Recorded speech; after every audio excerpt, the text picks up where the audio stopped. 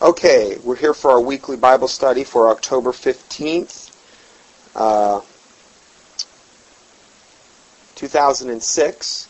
And we're going to go ahead and look at a short video clip today, but I'm going to play the audio for you. It was on MSNBC. This is from a guy named Keith Olbermann. Now, this man is always accused by the Republicans as being on the left, which, granted, I'm not saying that the man's a conservative, but he brings out a lot of truth. And there's truth that you can garner on both sides of this argument in regard to Democrat and Republican. But for the most part, what I've seen is it's just the same coin, each side having their own agenda. And so this is a short video clip that is pretty enlightening in regard to President Bush. There's a book called Tempting Faith out, and I'm just going to let you listen to this. Good evening. This is Thursday, October 12th, 26 days until the 2006 midterm elections. Just get me a effing faith-based thing. 8 words attributed to Karl Rove by author and former special assistant to the president, David Quo. They could, by themselves, very well decide those midterms. Our fifth story on the countdown, part 2 of our look inside Mr. Quo's extraordinary new book, Tempting Faith, written from his earlier vantage point as the number 2 man in Bush's Office of Faith-Based Initiatives. And though it's a very large tip, the Rove quote is just the tip of the proverbial iceberg. As we reported last night, Mr. Quo is making several explosive claims, among them that behind their backs the nation's top evangelical Christians were regarded with routine mockery and contempt by White House staffers, called nuts and ridiculous. We also told you that Quo writes that the faith-based office was so starved for support from the Oval Office that it was forced to transform itself into a political arm of Republican campaign efforts. David Quo is himself a self-described conservative Christian. His personal and his religious assessment of Mr. Bush is nowhere near the most newsworthy of Quo's revelations in our report tonight, but it might be a valuable key to understanding this president. When you accept Christ as a Savior, it changes your heart. To this day, Quo writes, he believes Mr. Bush loves Jesus, that he is a good man. However, Quo also writes, many Christians assume from his belief in Jesus Christ that Bush won't do what other politicians do, break their word, hide their mistakes, spin the truth, and that those assumptions are wrong. In Quo's eyes, today's national Christian leaders are being used. They did not have the same shrewdness, he suggests, that Billy Graham had in the 70s, to question whether Richard Nixon was using him solely for his appeal to religious voters. In fact, Christians who voted for Mr. Bush based on his religion may have ended up hurting the very people Jesus sought to help, the poor. I urge the Senate to pass the faith-based initiative for the good of America. But Quo writes that when Senator Chuck Grassley tried to rewrite Mr. Bush's $1.7 trillion tax cut to include $6 billion in tax credits for groups helping the poor, tax credits Mr. Bush himself had publicly proposed, Quo writes Bush's assistant told Grassley to drop the charity tax credits. The White House had no interest. The cuts Mr. Bush did want made things worse for charities.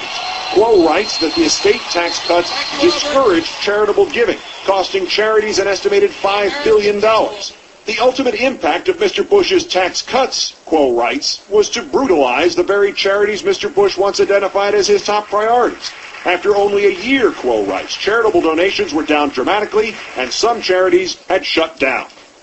Quo also writes that the White House was more concerned with the appearance of doing something. He says the faith-based office wasn't even set up during the 2001 transition after the end of the Clinton administration. It was not set up until Mr. Bush took office, and Karl Rove gave a transition volunteer less than 1 week to roll out the entire faith-based initiative. The volunteer asked Rove how he should do that, without a staff, without an office, without even a plan. According to Quo, quote, Rove looked at him, took a deep breath, and said, I don't know, just get me a effing faith-based thing. Got it? Unquote. After that, it was easier to push faith-based legislation rather than faith-based funding, because legislation was a cheaper way to show the president was supposedly doing something. Bush assistant Margaret Spelling, now the Secretary of Education, asked Quo for legislation and said she didn't care what kind.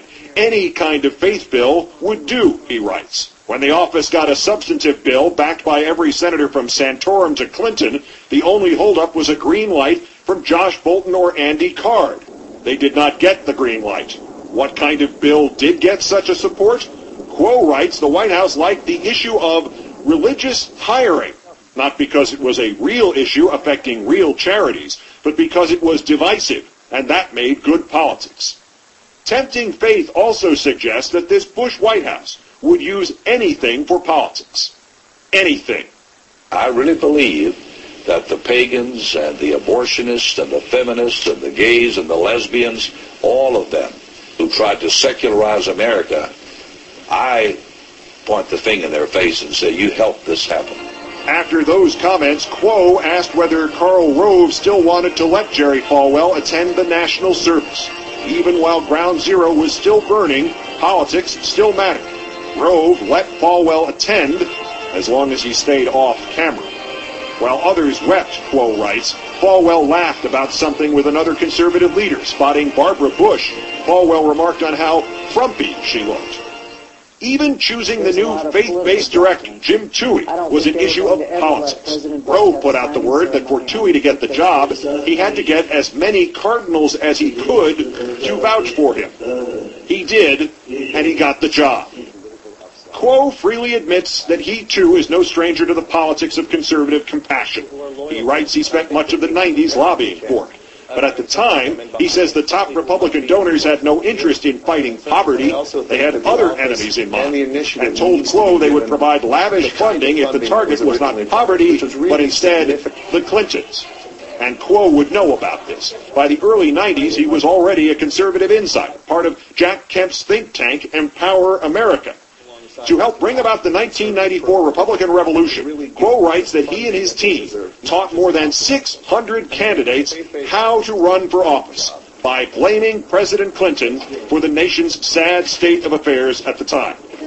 Quo writes that they tried to ignore the fact that Clinton had only just started in office after 12 years of the administrations of Presidents Reagan and Bush.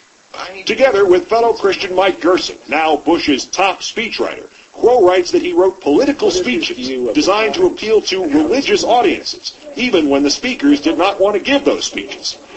Jack Kemp, for one, removed religious values language from a speech he was to give to the Southern Baptist Convention. So instead, Quo writes, Gerson and Quo snuck in a few phrases that evangelicals would recognize, but lay people would not.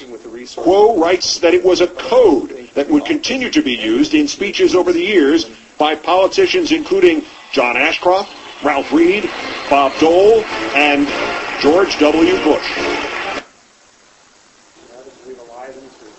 Okay, so I'm going to do just a small, my take on that audio clip that you just heard. In regard to all of that, when you're dealing with these so-called modern-day religious leaders in America, you're dealing with people that are so sold out to the agenda of the New World Order that it's hard to even conceive. And a lot of people would be up in arms with me saying that, saying, oh, no, they're good men, they're this and that. Well, number one, none of them take a stance in the King James Bible. So they don't even know what the Word of God is, and that's incredibly important, because the Bible says if the foundations be destroyed, what can the righteous do? Well, they don't even know what their foundation is, which is the Word of God. Right there, that opens them up to deception. Not only that, those ministries are purely about making money. They're 501c3 entities about making money, and the IRS has say over them. They're not under God, they're under the government. That's their primary one. The primary institution they answer to is not God, but the government. Again, I always go back to these 2 points, and I have to keep hammering them, because that right there, their foundation's totally been corrupted. There's so many things that if these were true men of God, they would be going crazy, basically trying to expose the evil that's going on. Yet there's none of that. There's really not. I mean, yes, they have some token things. Let's do this petition. Oh, it's terrible. I mean, on the real extravagant issue, on the real extreme issues, yes, they will take a stand many times. But so many things they're not taking stands on. Why is that? Well, because they're hirelings. And the Bible says that the hireling has no true love for the sheep. They're not true shepherds. They're hirelings. They're incredibly liberal. I mean, each one of these guys that Oberman was saying is being used, they're being used willingly. And the least of their excuse would be that they're willingly ignorant. I don't think that they're even willingly ignorant. I think they know exactly what they're doing at that level. Fritz Springmeier's put out a book, many books, but the one that deals with this issue in particular is Be Wise as Serpents. You can get it up on the internet. If you email me, I'll give you the link. You can actually go download the whole book online. You can't buy it anywhere. If you were able to buy a copy of it, it'd probably cost you $1,000 to $2,000 because it would be so rare. Because the Illuminati has done everything they can to try to destroy the majority of his books. But his book exposes how virtually at the top of every single major religious system in the world, not just pseudo-Christianity, but all the other ones, all the other denominations, and I'm talking Assembly of God, I'm talking Presbyterian, Lutheran, Southern Baptist, anybody that have ruling hierarchies, at the top of those religions, you have figureheads that are of the Illuminati, of the One World, New World Order. They're put there strategically because they can do the most damage at the highest levels. Because if the head be corrupt, how can the body not also be? And that's why the church is in the state that it's in today. Because these whole things about denominations and having this ruling hierarchy from above, it's not biblical. Show me that in the New Testament anywhere, where one church had to report to a mother church. It's not anywhere in the Bible.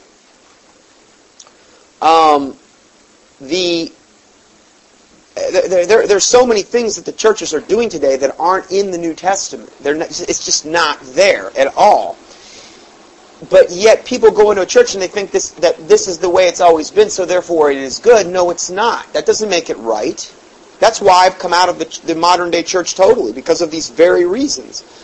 I'm trying to practice what I preach, literally. That's why I have this Bible study, to explore these issues so that we're not ignorant of Satan's devices, and so that we're not destroyed for lack of knowledge.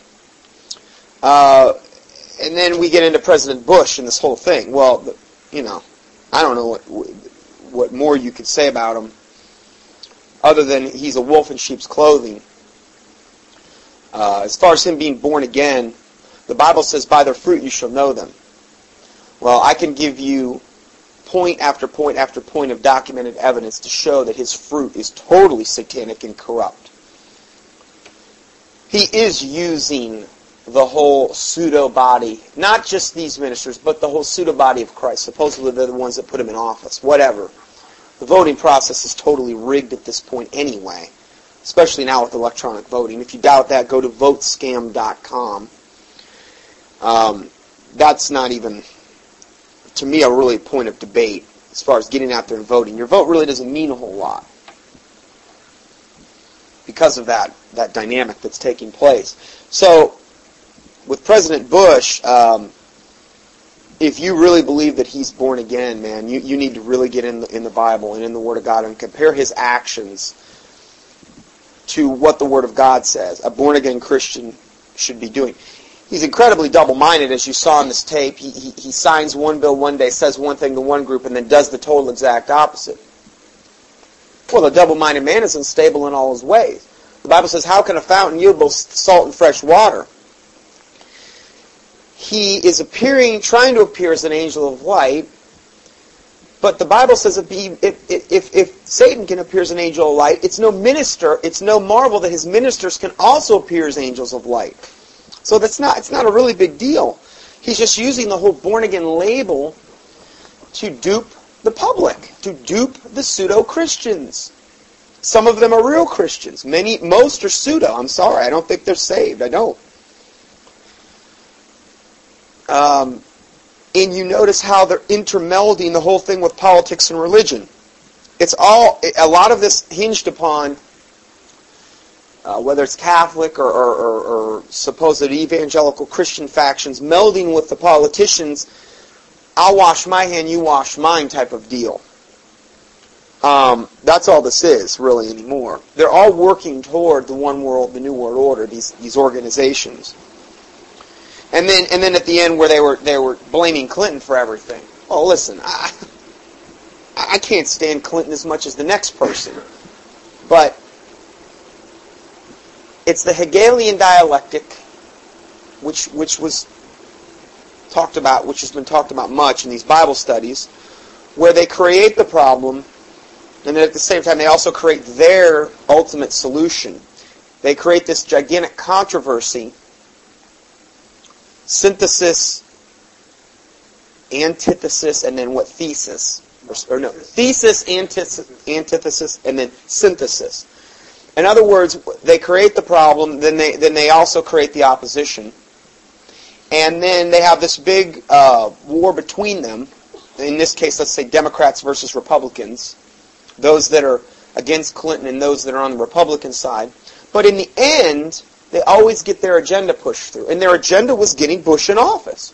And then when Bush got in office, then they orchestrated 9/11.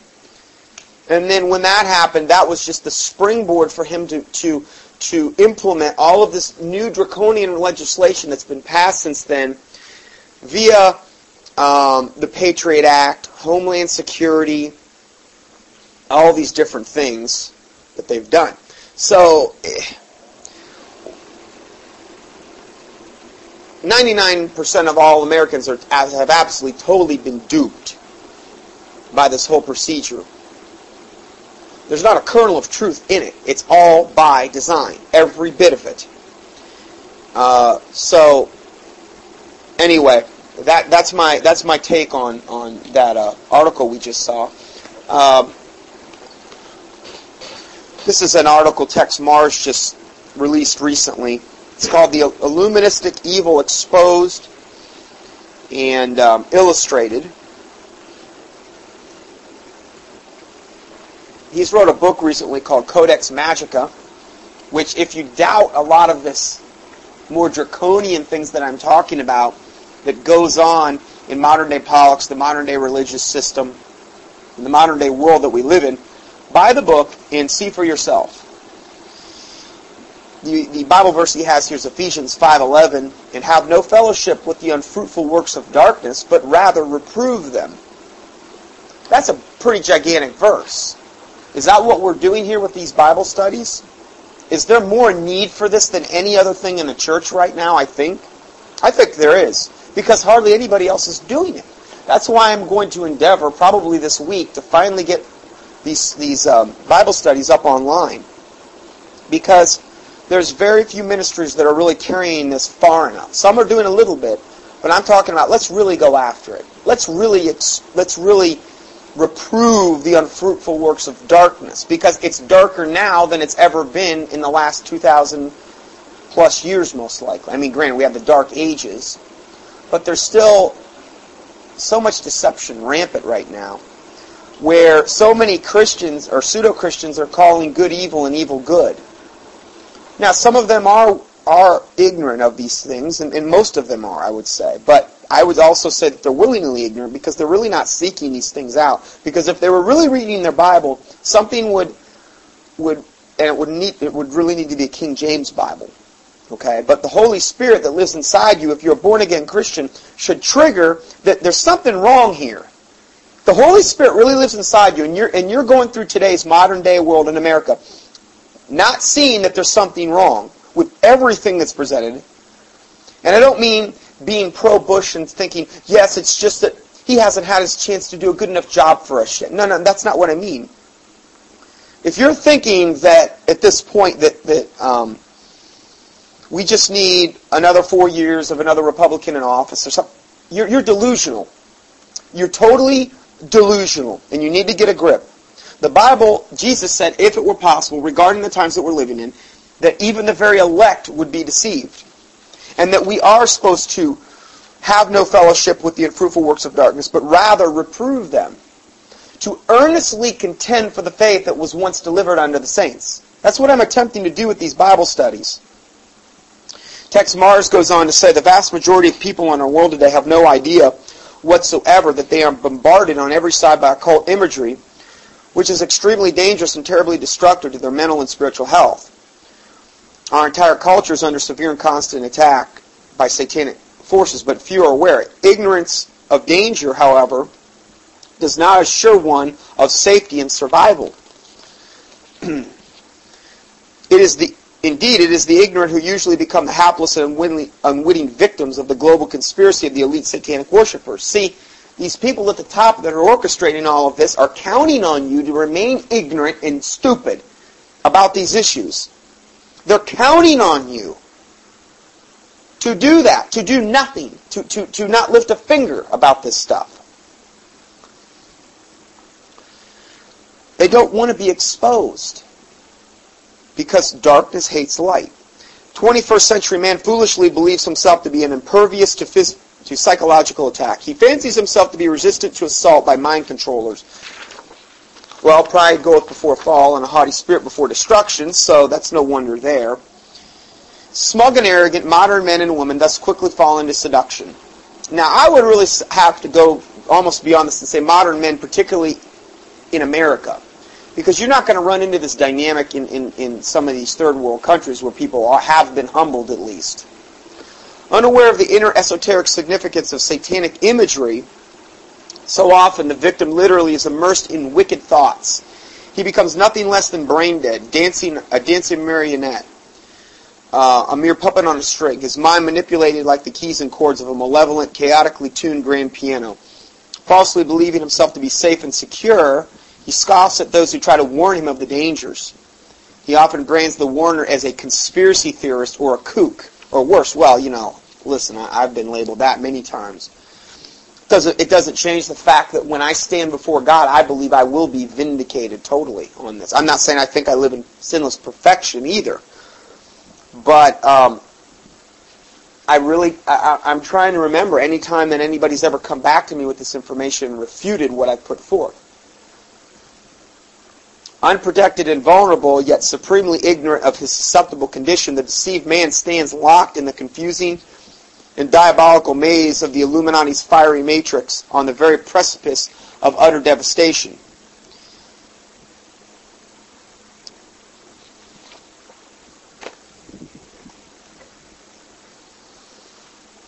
Another point that was just brought up is that these people at the top, these Illuminists at the very, very top of this hierarchy chain, and those that are under them, they find the pseudo-Christian and other religions, the fact that we've all been so easily duped, they find it amusing, hilarious, that we have been such sheep that are so led to this, that are just willingly going to the slaughter, and really not wanting to, put up a fight or do anything to really go against this. I'm talking for the most part. I'm not talking every single person on the planet. But for the most part, that's what you run into. Philosopher David Hume, in the classic Natural History of Religion, wrote, "We are placed in this world as in a great theater, when the sources and the causes of every event are entirely concealed from us.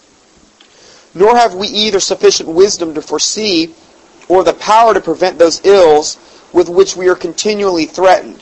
We hang in a perpetual suspense between life and death." Now, I beg to differ, because I don't believe that we don't have the sufficient wisdom to foresee or the power to prevent those ills which are continually threatened. Now, granted, you're not going to change what the Bible says in regard to the book of Revelation and the way things are going to be, but I do believe 100%, I know that there's power in prayer to stop these things, to stop the wicked devices of the devil. So I'm not going to just lay down and see, that's a big problem with many Christians, is that they don't believe, even if they know this is going on, they don't believe they have any power, recourse to do anything to alter any of this, and that it's just going to go down, there's nothing they can do. Well, that's a total lack of faith. And the Bible says without faith it is impossible to please God. What is faith? Faith is the substance of things hoped for and the evidence of things not seen. By it the elders obtained a good report. Hebrews 11, verse 1 and 2, I believe. So, faith is something you have to please God. Faith is how you get saved. If you don't have faith in God that He can protect you from the things coming, how are you even saved? I mean, you're telling me you don't have faith to believe that God can protect you from things to come?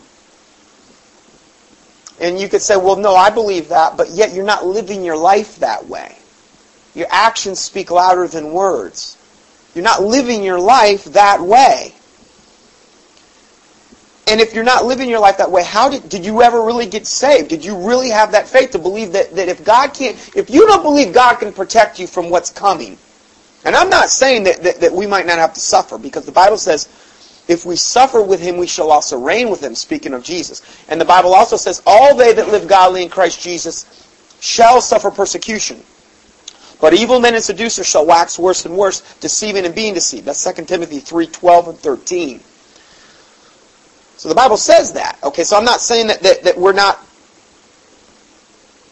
appointed to suffer for Christ. But I'm talking about believing that He can protect you, even through suffering.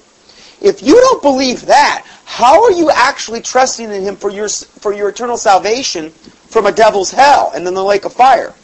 Because really, if you think about it, the other is much more of a bigger deal than the other. Salvation is much more of a bigger deal than God just protecting you on this earth for a little while. If you think about it, salvation is eternal. This is just temporal. This is a small time period. So again, it's kind of like a Christian self-check.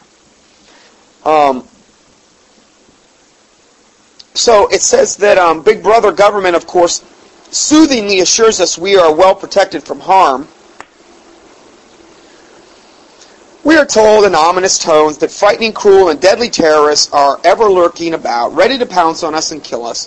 But thanks to Big Brother and his ministry of love, the multitudes are led to believe they will not fall prey to the heinous plots and the schemes of the Islamo-fascists. Yes, God bless Big Brother. Now, I'm not saying that these Muslims aren't totally insane and out of their minds. But see, that's the way the Quran teaches them to be. Now, if you have a Muslim that's not strapping on a backpack bomb and running into a synagogue and blowing himself up, well, you've got yourself a bad Muslim. Well, how could you say that? Because their Quran says to slay the infidel. It says to make what's that term they use? To make the holy war. To make jihad. That's what the Quran says. It says to slay the infidel. What is an infidel? Anybody who's not a Muslim. You are supposed to forcibly convert them. Now, if you don't have Muslims doing that, then they're not being fundamental to their faith. They're lukewarm Muslims. Okay? So, that is their agenda. I'm sorry. But there's just very few that are willing to do that. But don't you understand that the Illuminists, Big Brother, the neocons, whatever you want to call them, are jockeying and using the Islamic people for their benefit. They're using them primarily to take away our rights via 9/11 was really the jumping off point for that. Can't you see all the things they've went? What do you want to say? We supported Al Qaeda and Taliban. Yeah, well, we've funded Al Qaeda and Taliban for a long time. We were the one that trained Osama bin Laden. I mean, if you doubt that, please just get Alex Jones' videos after 9/11. He has documented everything to the nth degree. Okay, in regard to our ties with Osama bin Laden. That is such a joke. To me, it's hardly even debatable. But I'll be labeled on that one too. Well, you know something? Label me all you want. I really don't care. My life's not a popularity contest, and I'm not here to please man. Primarily, what our goal as Christians should be is to be able to stand before God and hear, "Well done, thou good and faithful servant." Do I think I've attained or achieved everything that No, I don't. But the Bible says the fear of man bringeth a snare. Whereas the fear of God is the beginning of wisdom, it's the beginning of knowledge, it's the beginning of understanding. The angel of the Lord encampeth around about them that fear him. So, the Bible also says God will have mercy on them that fear him. So, I pray for the fear of God in my life so that I don't have the fear of man operating, because the fear of man would cause me to basically sit here and tell you everything's okay, it's not that bad, you're a wonderful person, everything's good. Yes, President Bush is a good person. You know, he's born again, he really is. Yes, let's have our pathetic vomit programs of secular praise and worship, and let's have the drums in the church. And no, we don't really need to use that King James Bible. No, let's use our new versions. Maybe the American Standard. Hey, let's just go really good. Let's use the New World Translation. We need to be more like the Jehovah's Witnesses. You know something? I really do want to take that 501c3 status, because I want you to be able to write that off on your bogus puke taxes for the IRS, because they're just a private debt collection arm of the International Monetary Fund. And that is biblical, to have the government ruling over your church, you know. I mean, it is biblical for them to be able to actually dictate to you what you can preach and what you can't preach. You know, it's okay that really essentially that the whole Bible, according to the Internal Revenue Service and their guidelines, really should be outlawed as hate speech. Because if you're a 501c3 corporation, basically you have to abide by their rules because you're under them. You know, it's okay to have as your CEO the pastor and your board of directors as your deacons, and actually organize your church as a corporation, because that's what all 501c3 entities are. Oh, no, we're unregistered. We're not like that. Sorry. That doesn't fly either. Get Dr. Greg Dixon's book, The Trail of Blood Revisited, and he'll show you exactly how that's not an excuse out either. It's very, very, very, very extremely hard to actually really have a true biblical church in America that is biblical in God's eyes. And it goes further than just saying you're unregistered. Because, or unincorporated, I should say. It's way more than that, because you're still playing by their rules. You may not think so, but you are. Get his book, and if you doubt what I'm saying, please read his book. Dr. Greg Dixon, Trail of Blood Revisited. I believe you can get it through Tex Mars, his website, and or through unregisteredbaptistfellowship.com. unregisteredbaptistfellowship.com. So in any way, a lot of what I say is tongue-in-cheek and sarcastic, and I'm sorry, but I don't know how I can better get the point across than being that way. Sometimes it's very hard for me to almost be civil when I present this information, because the church needs to be rebuked. And you don't many times rebuke somebody in a civil way. The Bible said, speaking of the Cretans, it said they were always slow bellies and liars. And it said, rebuke them sharply that they may be found sound in the faith. Well, that's what I'm doing. I'm rebuking the church sharply. Why? That you may be sound in the faith. Do you know how much leaven is permeated into the lump?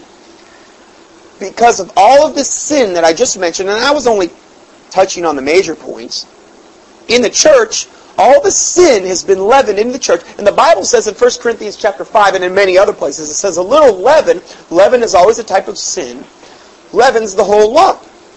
In that regard, they were just talking about one person that had taken his father's wife for his wife. And it says, purge out this one, that ye may be made a new lump, that the whole lump be not leavened. In other words, you allow one person in the church that's in overt sin, and that leaven that he's going to bring in the door, that spiritual demonic baggage that he's bringing in the door, is going to leaven and affect your whole congregation. It will do that. What is the remedy for that person? Well, the Bible says, turn such an one over. It says that when you're gathered together, the church, turn such an one over to Satan for the destruction of the flesh, that the soul may be saved in the day of the Lord. Well, how many churches are doing that? Turning such an one over to Satan for the destruction of the flesh. Oh, that's not nice. I don't care. It's in the Bible. It's in the New Testament. I've never, ever heard a sermon preached on that, I don't think, ever. Turning such an one over to Satan. It needs to be done. Do you know if that were really being routinely done? Because the problem is if they started doing that, they'd have to start the pastor. And 99.9% of the churches, even if the pastor's not living in gross overt sin, what does he let in the church? Now you can see why I don't attend a church. Because from my perspective, they've all been leavened. They've all sold out, for the most part. 99.999% have all sold out. And they need to be rebuked sharply. Better to be rebuked sharply in this life than stand before God ashamed, which is going to be the case with 99.99% of them unless they repent. Oh, well, you think you're just better than everybody. No, I don't. I know what I deserve. You know what I deserve? I deserve hell. That's what I deserve. So let me just dispel that rumor right now. I deserve hell. That's what I truly believe I deserve. Okay? But, praise be to God, through the Lord Jesus Christ and His shed blood, I am saved because I have freely received the gift of God. That is present through the death, burial, and resurrection, through the Lord Jesus Christ, through His shed blood, who now ever sits at on the right side of God Almighty, ever making intercession for the saints, who I can come boldly before the throne of grace to make my requests known. The Bible says that we are sons of God, seated with Christ in heavenly places, joint heirs with Christ. So, that's pretty much how I see much of what's going on in the church.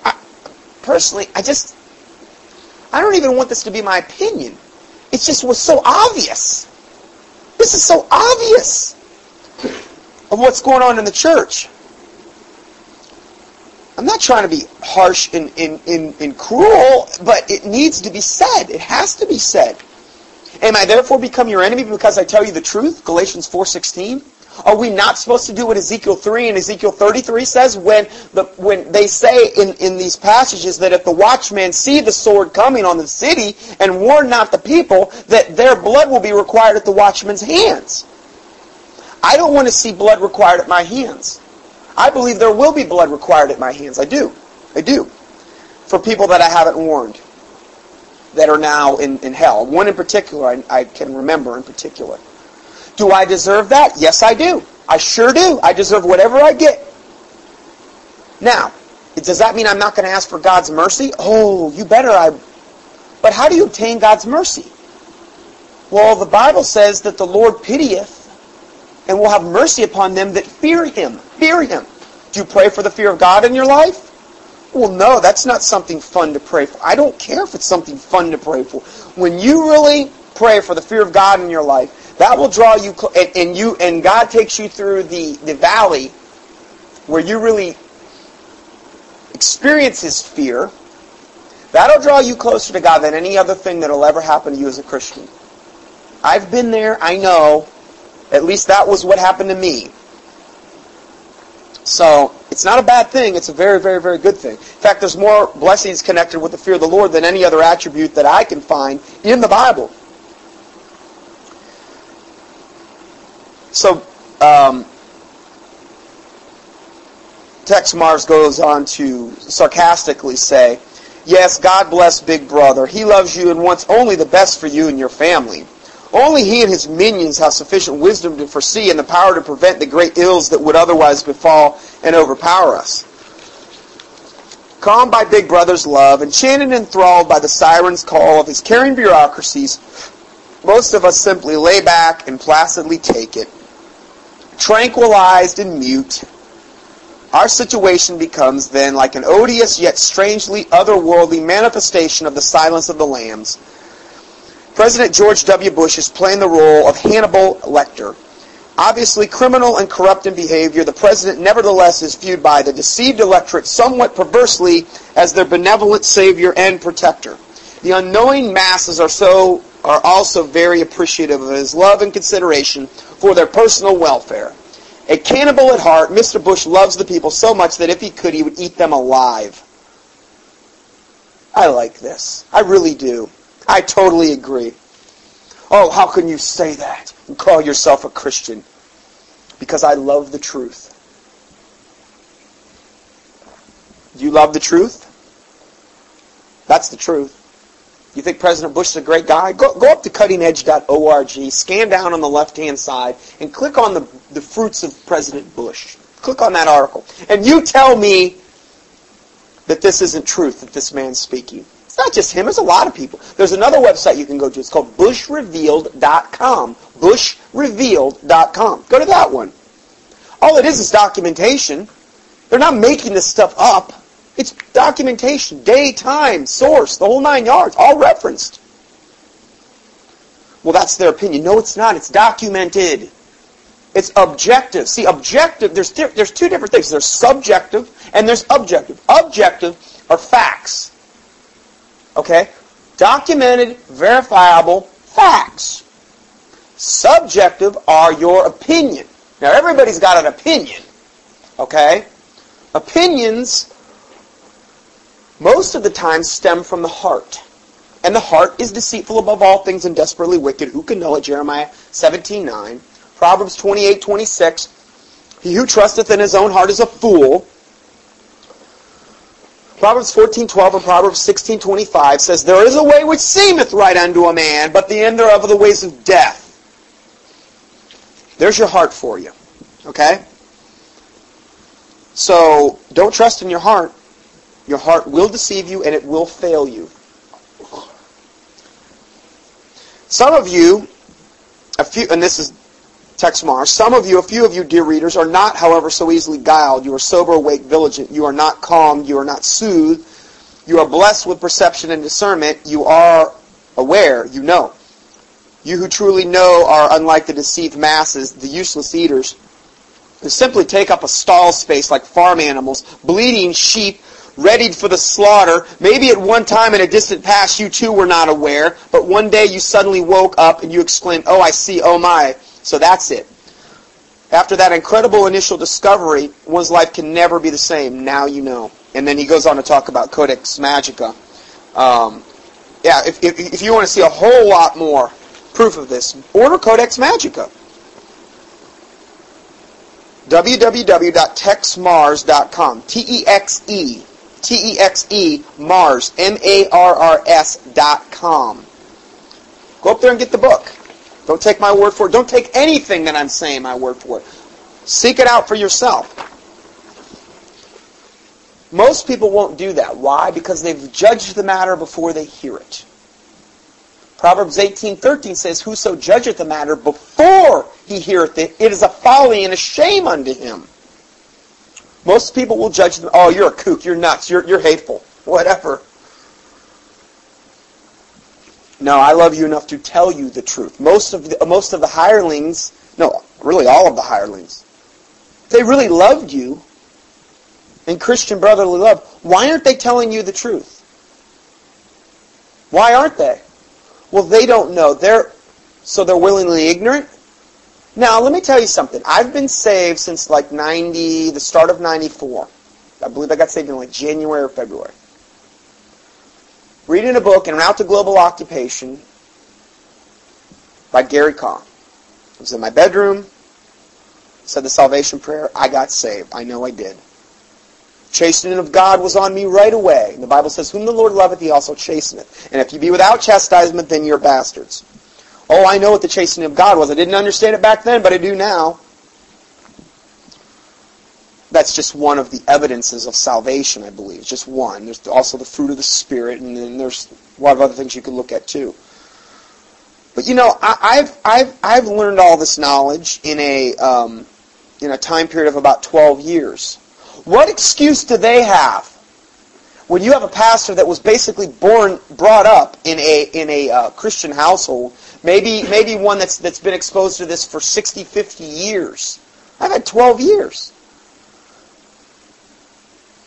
I'm not saying I'm better than anybody else, but if you really are seeking truth, God will open the doors and show you.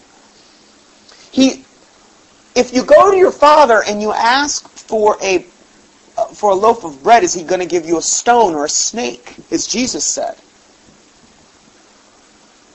If you go to your father, but then there's another side of that. It says you have not because you ask not, okay? But then the Bible goes on to say, you have not because you ask amiss, that you may consume it upon your own lusts. That's the big problem most of the time. You're wanting something, number one, you're asking something that you want and that you want to hear. You're not necessarily asking for what God wants to show you. You're asking for what you want to hear.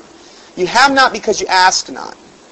Well, there's a whole lot of reasons people aren't getting their prayers answered. The primary one is Psalm 66, verse 18. If I regard iniquity in my heart, the Lord will not hear me. Well, if 99.99% of all churches are in apostasy, which I believe they are, I think it's easy to bear that thing out, then how could you not be walking with iniquity in your heart? Because the very church you're attending is teaching you falsely. Or they're sure, at minimum, not teaching you the full counsel of God. It's not so much what they're saying, it's what they're not saying. Are you hearing any of what I'm preaching about? Or does that mean everything that you say is the only thing that we need to know? No, I'm not saying that. I'm not saying that I can't turn on the radio sometimes and hear a good sermon. But it's the other things that they're never, ever talking about. Are they ever bringing up the issues of the King James Bible, the true Word of God? Are they ever bringing up the 501c3 issues? Are they ever bringing up the dress standards, the way that you should dress or look or act? Are they ever bringing up the fact that you should avoid all appearance of evil, that you should set no wicked thing before your eyes? Are they bringing these things up? Are they bringing up the things that require sacrifice in your life? No. Or if they are, they're bringing it up to a very lukewarm extent. I've been there. I've been in several churches. In fact, God's allowed me to see the gamut of what goes on in almost all of modern-day Christianity. Starting with going to Lutheran middle school, Catholic high school, Assembly of God, radical charismatic Pentecostalism, independent fundamental King James only Baptist church. I've really seen the opposite ends of the spectrum. Presbyterian churches, the whole 9 yards. And I don't see any of what I'm getting into today being presented in these places. Not to near the extent it needs to be. So what's the fruit of all this? Well, let's look at this. Got this week from a guy named Eric Barger. He has a ministry where he ministers to people, particularly in regard to occult issues. And this newsletter is titled "Kids in the Occult: The Shocking Reality." This is a Barna research group releases a survey where they surveyed 4,000 teens across America. Now, this is Barna. They're like a reputable research company. And they found in their study that 73% of all teenagers in America, and this is out of 4,000, so this is a fair cross-section. I mean, 4,000, that's pretty good as far as being an accurate representation. The report is not good, but I believe it's valid. Of the 4,000 teens surveyed across the United States, so this wasn't just in one place in the United States, this was across the United States, 73% of all teens have engaged in occult activity beyond mere media exposure and horoscope usage. 73%. So 73% of all kids. Now, a lot of them probably don't even, it's probably more like 99%, because we're immersed in it with just watching some of the cartoons that are on TV. You're exposing yourself to this stuff. 27% believe horoscopes are always true. 35% have used a Ouija board. Now, that right there totally opens you up to demonic possession. Totally. Use the Ouija board one time. You want to get demon-possessed to the toenails like the short way, the real quick way? Use the Ouija board one time. It's well known in the occult. There's many people in the occult that don't even think about using a Ouija board because they know what it opens themselves up to, and they know they're going to get lied to by the devil's spirits. So anyway, the Ouija board is one nasty implement for the pit of hell. It says 35% have read occult books. 26% have played games based on occult or sorcery. 10% have participated in a seance. 7 have attempted casting spells, hexes, or attempted mixing a magic potion. 30% have had their palm read. Now these are all witchcraft practices here that, they're opening themselves up to. 27% have had their fortune told. 14 have witnessed psychic powers being used. 9% have visited a witch or consulted a psychic. The Barna Research Survey confirmed disturbing truths found in the 2001 American Religious Identification Survey, known as the ARIS. Data indicated that between 1991 and 2001, the number of people identifying themselves as Christians in America dropped from 86.2% to 76.5%. During the same period, those claiming to be Wiccans, or which would be considered, white witchcraft, rose. Now this is from 91 to 2001, that 10-year period. Those that were claiming to be Wiccans rose by 1,675%. Now that's an explosion. For years I've been remarking at my seminars and in private conversations that the church is at least partially responsible for the fact that teens are seeking out satanic, occult, New Age spiritual options. This is due to the lack of personal commitment to godly values and the breakdown of a lifestyle role modeling by Christians throughout our churches. The shift towards occult and spirituality has no doubt been aided by the fact that many teens are growing up in a home, church atmospheres, which to varying extents void of reality, anointing, spiritual presence, and the power of God. The following comments, which summarize the findings of the Barna research team, directly address the root of the problem. The research revealed that many churches fail to address the subject of supernatural with sufficient frequency or relevance. Only 28% of church teenagers recall receiving any teaching at the church in the last year that helped them to shape their views on the supernatural world.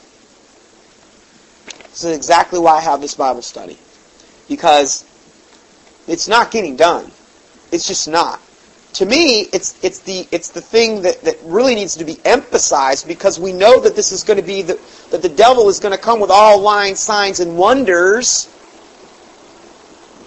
And if it were possible, even the very elect would be deceived. And the Bible also says in 2 Thessalonians chapter 2, regarding, it says that there'll be a falling away, and then that wicked one will be revealed. This falling away, or this apostasy of the church, and then the wicked one will be revealed. We know this is going to happen. We know evil men and seducers are going to wax worse and worse, deceiving and being deceived. We know all this is going to happen. And then the Bible says that the mystery of iniquity is going to be working in this time. The mystery of iniquity. And this most likely is a lot of this witchcraft, this supernatural deception that is going on right now. The Bible predicts it's going to happen. It shouldn't be something that we get upset and just say, we want to throw in the towel. I just want to die. I just want to die and go home to glory. Well, that's not biblical. I'm sorry. It's not biblical.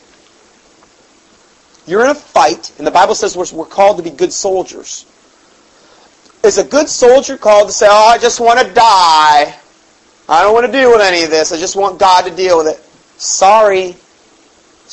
You better put your chin strap on and get ready, as though the worst is going to happen to you. That's not nice. That's not positive. I don't care. Hope for the best. Prepare for the worst. I think that's what we should all do. Do I want the worst to happen to me? Worst case scenario, unbelievable torture for, days, months, maybe years on end, and then accumulating in maybe a death by fire? Do I want that for myself? Obviously, no. But if there's something that is going to cause us to give up on God, most likely that's what God is going to put in your path. Because He's going to test us. I believe, not to say He hasn't tested you before, or tested me. I know I've been tested. But does that mean I've passed every test? Usually when you go to school, there's more than one test you have to take. Well, is this maybe having to do with the trial of our faith? Is this having maybe to do with gold tried in the fire, like it talks about in Revelation 3? I counsel of thee to buy of me gold tried in the fire, and eyesight that thou canst see. Speaking to the Laodicean church, Jesus said that. We're in the Laodicean church age, which I believe began in 1881 when that first false Bible version came out, and a whole bunch of cults started popping up everywhere, like the Mormons and the Jehovah's Witnesses, and a lot of these false denominations. I think it's important to see. Counsel me to buy gold tried in the fire. What is that? That's the trial of our faith. Well, that doesn't sound real pleasant. Well, I'm sorry. But you know something? The more you have this down and purposed in your heart, there's a potential that the less that God will have to do to get you right with God. I mean, would you rather go kicking and screaming? Or would you just rather already have this knowledge and be ready for the battle and God be able to use you as a soldier? Or would you rather be just like a kicking and screaming baby in the nursery that does nothing for God?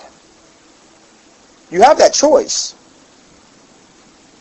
What we've got today in modern day Christianity, if they are saved, most of them are like a bunch of babies in a nursery. How could you send a baby to war? Or a child? Is he going to get a lot accomplished in war? I don't think so. Well, then what does that also tell us? That means there's very, very few warriors that are ready to go to battle. So, then he goes on to say, wow, what a shame on us. This is in regard to the church. But more importantly, what action are we going to take? Will we fast, pray, and declare war on the enemy? Or will we refuse to rock the boat and just go with the flow? Will youth pastors continue using game playing, pizza parties, ski trips as the main staples in order to keep the crowd? And in so doing, silently proclaim that activities alone constitute having church? Or will they be the kind of bold, godly zealots that Paul and Peter would have appointed?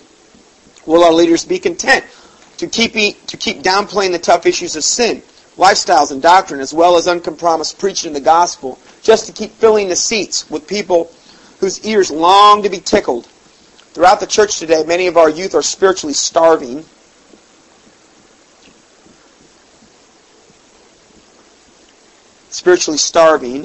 Let's see. Why do you suppose they appear to be flocking to the occult? Surely this rise of the demonic is also described in the Bible. And in the most prophetic writing concerning the end days, the Apostle Paul warns in 2 Thessalonians 2 verse 3, and this is what I just read earlier, but this is the exact quote, "Let no man deceive you by any means, for that day shall not come."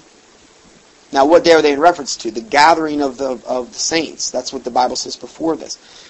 "Except there come a falling away first, and the man of sin be revealed." So it's a falling away of the church, the apostasy, first, and the man of sin be revealed, the son of perdition. Well, many say, oh no, it's the falling away, and that's it. No, it says and. It doesn't say then, it says and. That's why it's so important that you have the right Bible, because one word changed in the Word of God can mess everything up. And the man, it's something, in other words, it's conjunctive. They're going to happen in conjunction with one another. Well now, yes, we know the falling away of the church is in full swing, true. And the man of sin has not been revealed yet, but it's still falling away. So this and the man of sin being revealed could happen any time. Most likely it's going to happen through the World War III, when Israel goes to war with most likely the Middle East, and I believe will be their ally. The son of perdition, who opposeth and exalteth himself above all that is called God, or that is worshipped, so that he as God sitteth in the temple of God, showeth himself that he is God. Remember ye not that when I was yet with you, I told you these things. And know ye now, and And now ye know that withholdeth, that he might be revealed in his time. For the mystery of iniquity doth already work. Only he who now letteth will let until he be taken out of the way. And then shall the wicked be revealed, whom the Lord shall consume with the spirit of his mouth, and shall destroy with the brightness of his coming.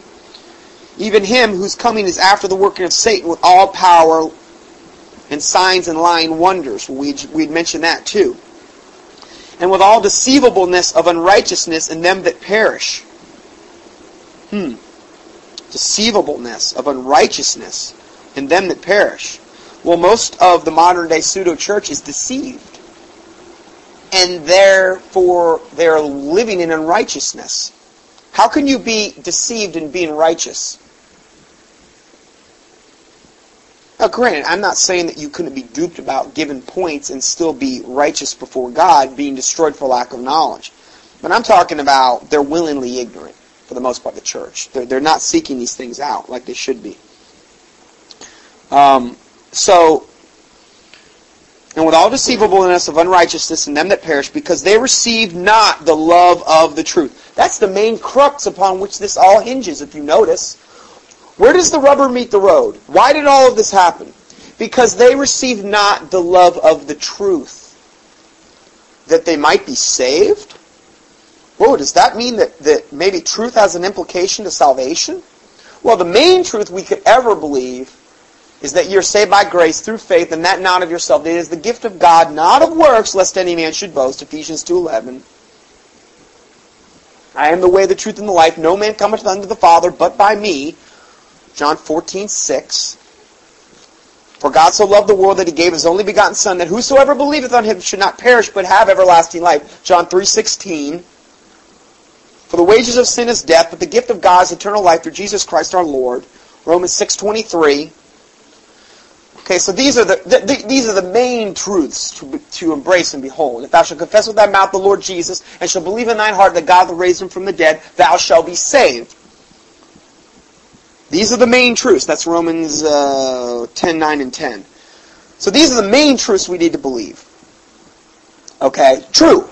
I'll give you that. I'll give you that. That's the most important truth to believe. But the love of the truth goes beyond that. The love of the truth is the love of the truth. It's the love of all truth. Okay? So, what about, well, yeah, I got saved, I said that prayer, but I don't want to get into any of this slaughterhouse religion stuff you're talking about. Talking about the blood of Jesus Christ and how we're all so deceived. You're not operating in love, Brother Johnson. You're not operating in love. Oh, is that so? Would it be more loving of me to lie to you, like most likely the majority of the pastors in this country are doing to their congregations? Well, that's the way they were taught. I don't care. So the cemetery ruined them. I mean, the seminary. It ruined them. I'm sorry. It's really hard for me to have pity on them, because here I am. I've only been saved for 12 years, and it's so obvious to me.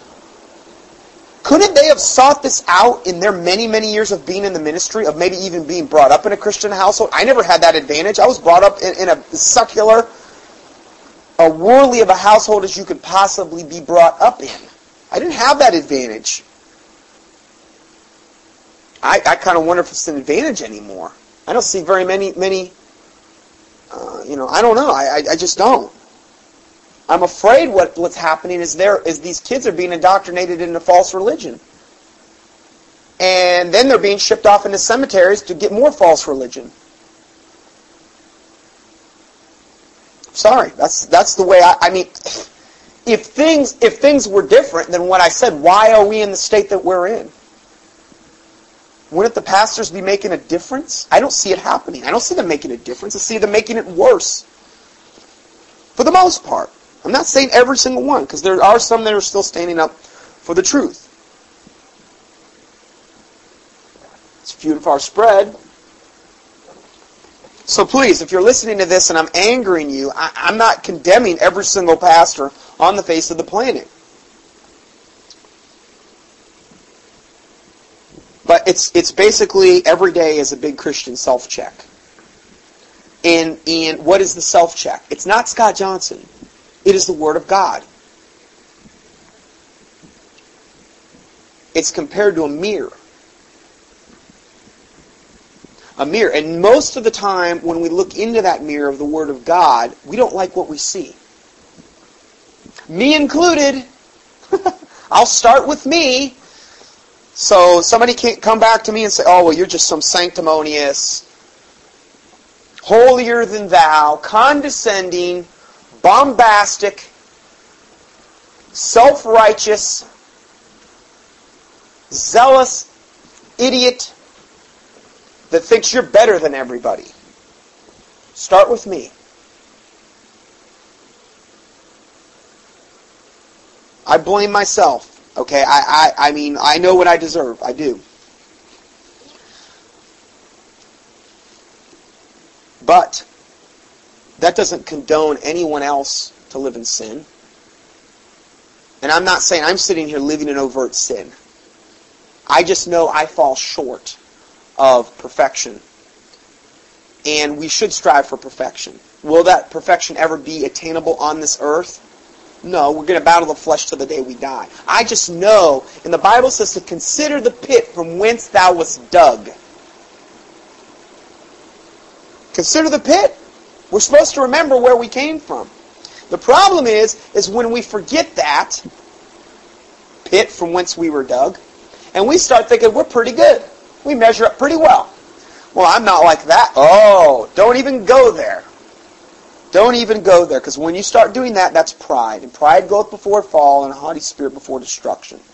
When you start comparing yourself to other human beings in regard to how you measure up to God, you have just failed. You need to compare yourself compared on the Word of God. That's it. The Word of God is your standard, not another person. The Bible says, in Jeremiah 17:5, it says, Thus saith the Lord, Cursed be the man that trusteth in man. If a man is your standard, the Bible says, Cursed be the man that trusteth in man, and that maketh flesh his arm, whose heart departeth from the Lord.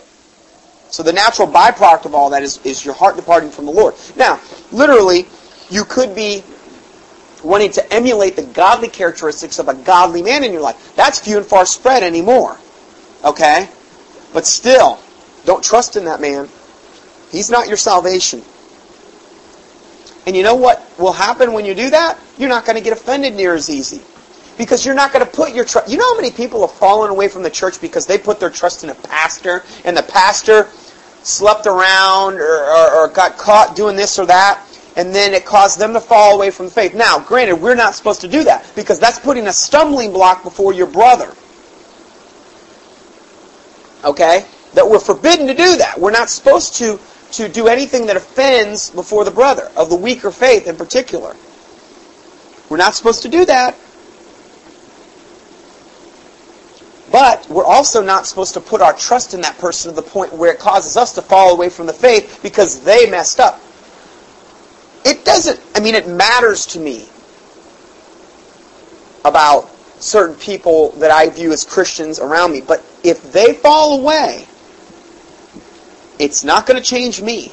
And you need to purpose it in your heart that no matter what happens around you, it's not going to cause you to fall away. Because if there is something that's going to cause you to fall away, don't be surprised if that's what you get tested with, because God knows your heart.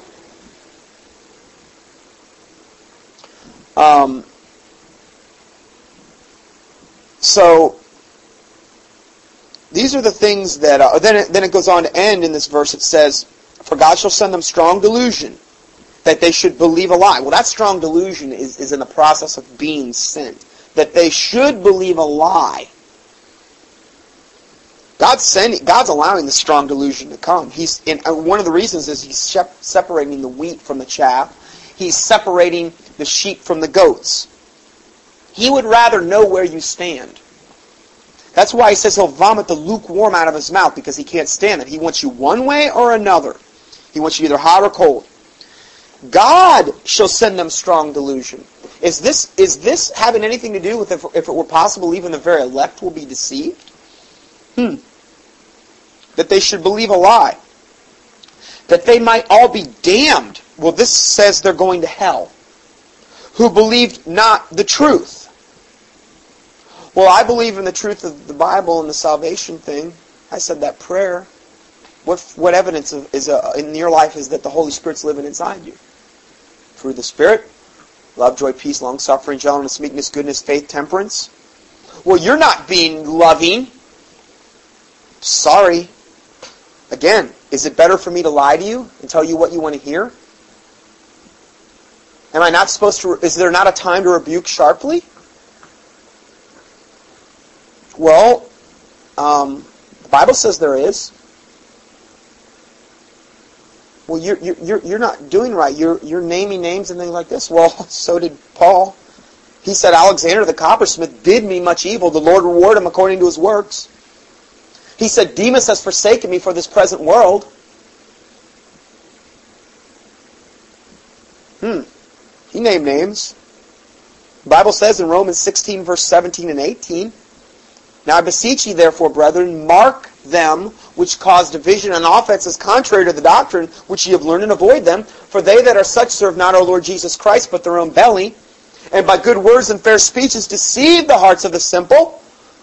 Well, we're supposed to do that. None of that's really fun or nice. Was Jesus nice when he was rebuking the Pharisees and the Sadducees, calling them vipers and serpents? Was Jesus nice when he went into the temple and overchanged the money changers' tables? You turn the house of God into a den of iniquity? Well, that wasn't nice. Then he called the Pharisees and Sadducees whitened sepulchres full of dead man's bones? Oh, that wasn't nice. That wasn't loving. Did he love them enough to tell them the truth?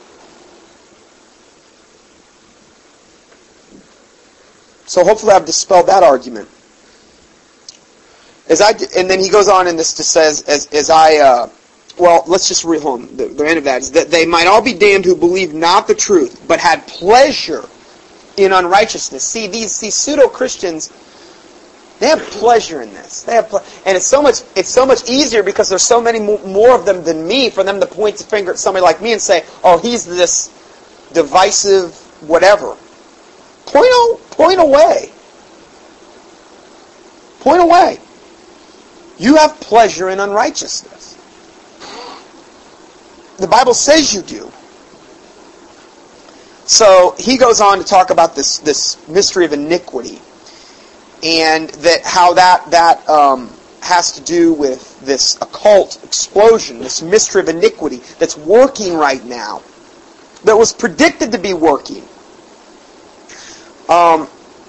Iniquity, evidently in Strong's, means contempt or violation of God's spiritual law.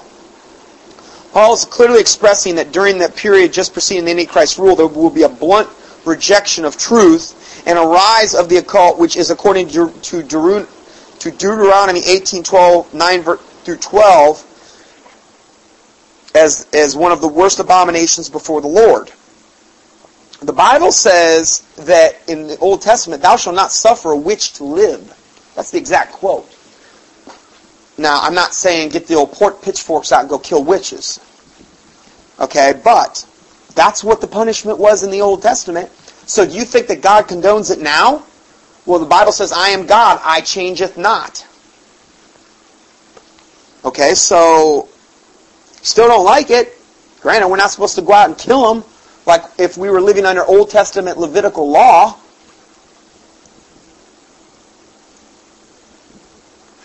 Though this rise of evil in the last days is indeed prophesied, those who have ears to hear will hear and will shine the light of truth on both the occult activity and the anemic condition which parallels it, which now pervades throughout the church. That's what we're doing today. We're shining the light of truth on both the occult activity and the anemic state of the church. Well, that's all you talk about every week, basically. It's the main need I see. It's what comes up over and over and over and put in my face over and over and over again.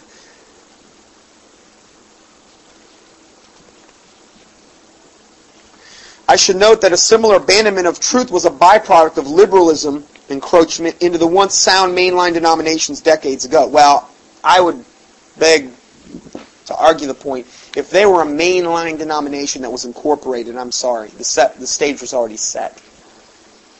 By them doing what they're doing, being in a mainline denomination, I don't personally think that's super biblical. Because all those mainline denominations have churches above them, other than the independent fundamental Baptist movement. All of the other mainline denominations have to answer to churches above them. How's that biblical?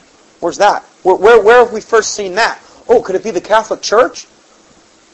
Oh, the Pope, the Vicar of Christ. What does vicar mean? Substitute.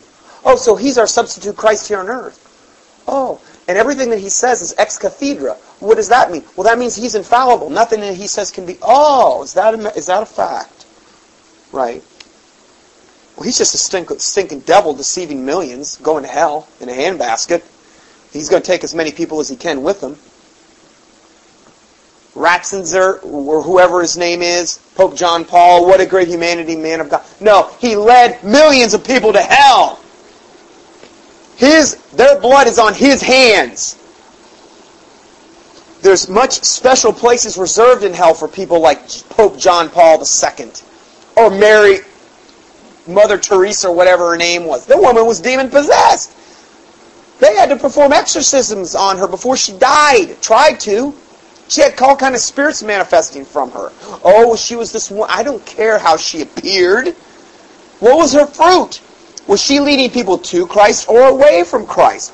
Her whole life away. But she did all these good things. I don't care. The devil can come as an angel of light, and that's how he chooses to come, because he gets a lot more work done that way. You think if he appeared with a pitchfork, 2 horns, and a pointed tail, that he'd get a whole lot done? He only reveals himself in that way to the highest echelons of the occult. And at that point, they're so far in they can't get out. It's like the mafia times 10. Now I realize this is a very lighthearted message that I'm going over this morning. Somewhat whimsical, fun-filled, footloose, and fancy-free. Sorry, I have to interject sarcasm now and then. But I believe I'm speaking the truth. I can hardly wait to get some of the heated, scathing email pseudo-rebuttals of many of these sermons that I'm going to be putting up online.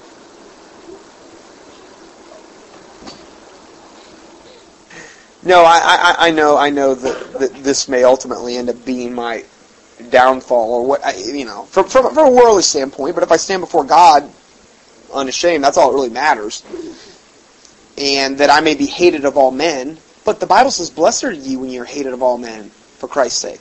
The Bible says, "Blessed are ye when Jesus said, "Blessed are ye when you shall suffer persecution, and all men shall revile and hate you for my sake, for great is your reward in heaven." Well, but suffer not as for unrighteousness. So we don't want to suffer because we deserve it, because we're being unrighteous, but, it's not going to change me. Really, all it does is steel my resolve further. So,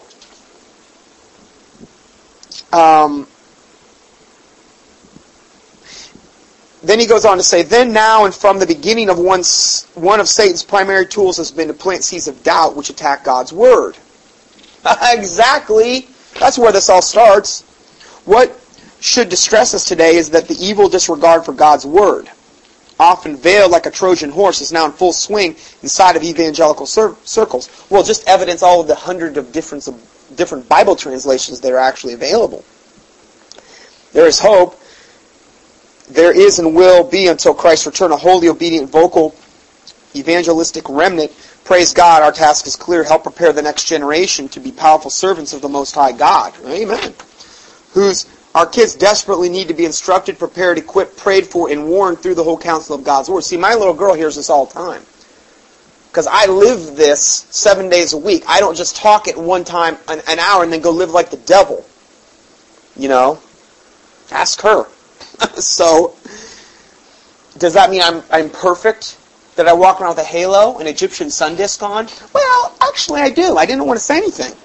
He gets his Egyptian costume. Yeah, I get... on Friday, and then he wears his alien costume on Monday. Yeah. And goes to the pastor and says, "Ah, no." Yeah, no, I have my Egyptian sun disk that I wear, and my angel wings and stuff like that. And on Tuesdays. I only wear the angel wings on Tuesday. Yeah. Those are his business officials. I walk around the house with a harp on. No, or playing a harp. In all seriousness, you need to live this 7 days a week. He goes on to say, the truth is that our teens are looking for us to set the bar. God help us that we give them something to shoot for. Forget the pop psychology with a Bible verse attached, the self-esteem teaching, being a purpose-driven or merely religious. Start praying for revival and stop worrying about how the world or the unsaved churches perceive us. Amen. Bring back the presence of God to our churches and watch Satan lure our kids deeper, or watch Satan lure our kids deeper into his camp. This is by William Booth, the founder of the Salvation Army. He said, quote, "A man on fire disturbs the world. A building on fire attracts the world. A community on fire changes the world. I consider that the chief dangers which confront the coming century will be a religion without the Holy Ghost." He's right. Christianity without Christ.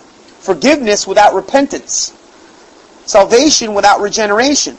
Politics without God. And heaven without hell. Whew, I couldn't have said it better myself. What time is it?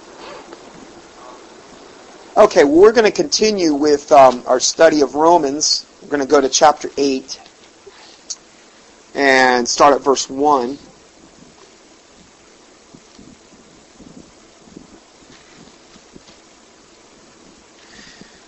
There is therefore now no condemnation to them which are in Christ Jesus, who walk not after the flesh, but after the Spirit.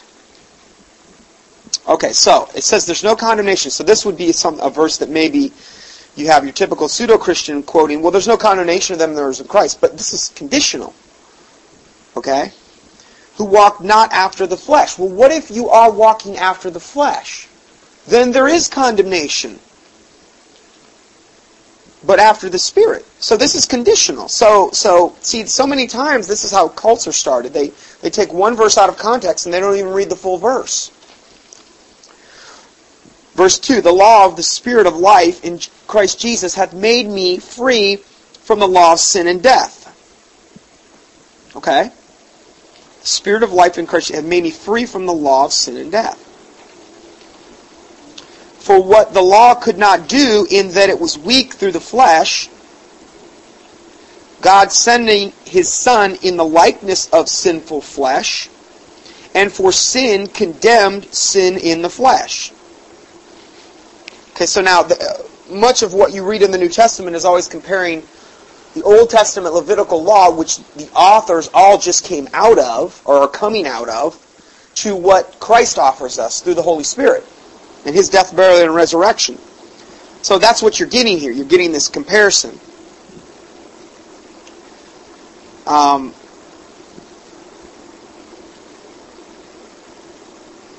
see, Christ, in the likeness of sinful flesh, and for sin, condemned sin in the flesh. See, Christ condemned sin through what He did on the cross. He conquered sin. He bore our sin on the cross. So He defeated sin and the devil. That's why we have to go through Christ in order to get saved. Because we cannot do it apart from Christ. That the righteousness of the law might be fulfilled in us, who walk not after the flesh, but after the Spirit. So see, again, it's conditional, who walk not after the flesh, but after the Spirit. See, it says the righteousness of the law might be fulfilled in us. It's not that the law is not righteous. It's right. Had I not known the law, I had not known sin. Okay? But this is conditional too. Now, if the Holy Spirit's really living inside you, not saying that you're going to live in sinless perfection, but for the most part, you're not going to walk after the flesh, but after the Spirit. But then again, that's conditional because, you could be saved and not be reading your Bible, not praying, not doing a lot of different things, and not really feeding the Holy Spirit that lives inside you. You're not doing anything to strengthen the Holy Spirit. For they that are after the flesh do mind the things of the flesh. This is verse 5. But they that are after the Spirit, the things of the Spirit. For to be carnally minded is death, but to be spiritually minded is life and peace. So if we're minding the things of the flesh constantly, we're not minding the things of the Spirit. You got to do one or the other, in other words. And if we are carnally minded, what does the word carnally mean? Well, you know the word carnival or chili con carne? What does that mean? Chili with meat in it. What does meat mean? Flesh. Carnival. What's a carnival? What's something you go to feed your flesh? That's why they call it a carnival. Okay? So to be carnally minded is death. But to be spiritually minded is life and peace. Because the carnal mind is enmity against God. For it is not subject to the law of God, neither indeed can be. So then they that are in the flesh cannot please God. You can't please God if you're in the flesh. You just can't do it.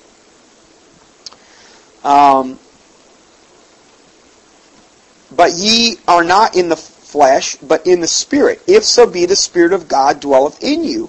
So see, a natural byproduct of the Spirit of God dwelling in you is going to be that you're not in the flesh, but in the Spirit. And it says, if so be the Spirit of God dwelleth in you. Are you really saved? Because that's what the predetermining factor there is. Now, if any man have not the Spirit of Christ, he is none of his. So if you don't have the Spirit of Christ, then you're not God's. You're not his kid. And if Christ be in you, the body is dead because of sin.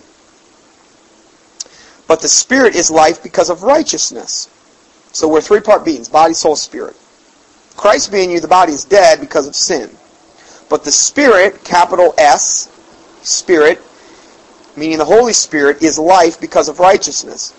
But if the Spirit of Him that raised up Jesus from the dead dwell in you, see, this is the same Spirit that raised Jesus Christ from the dead.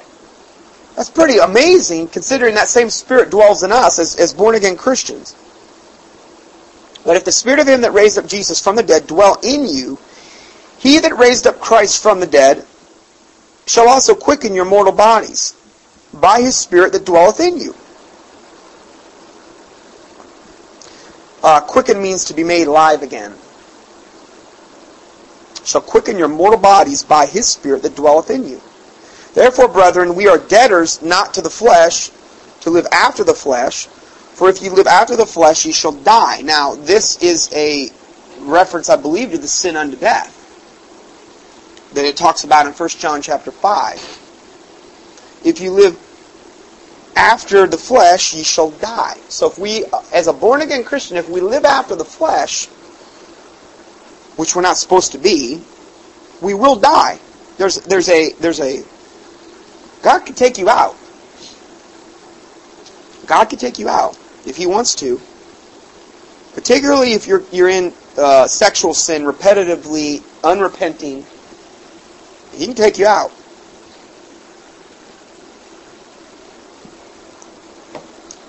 But if ye through the Spirit do mortify the deeds of the body, ye shall live.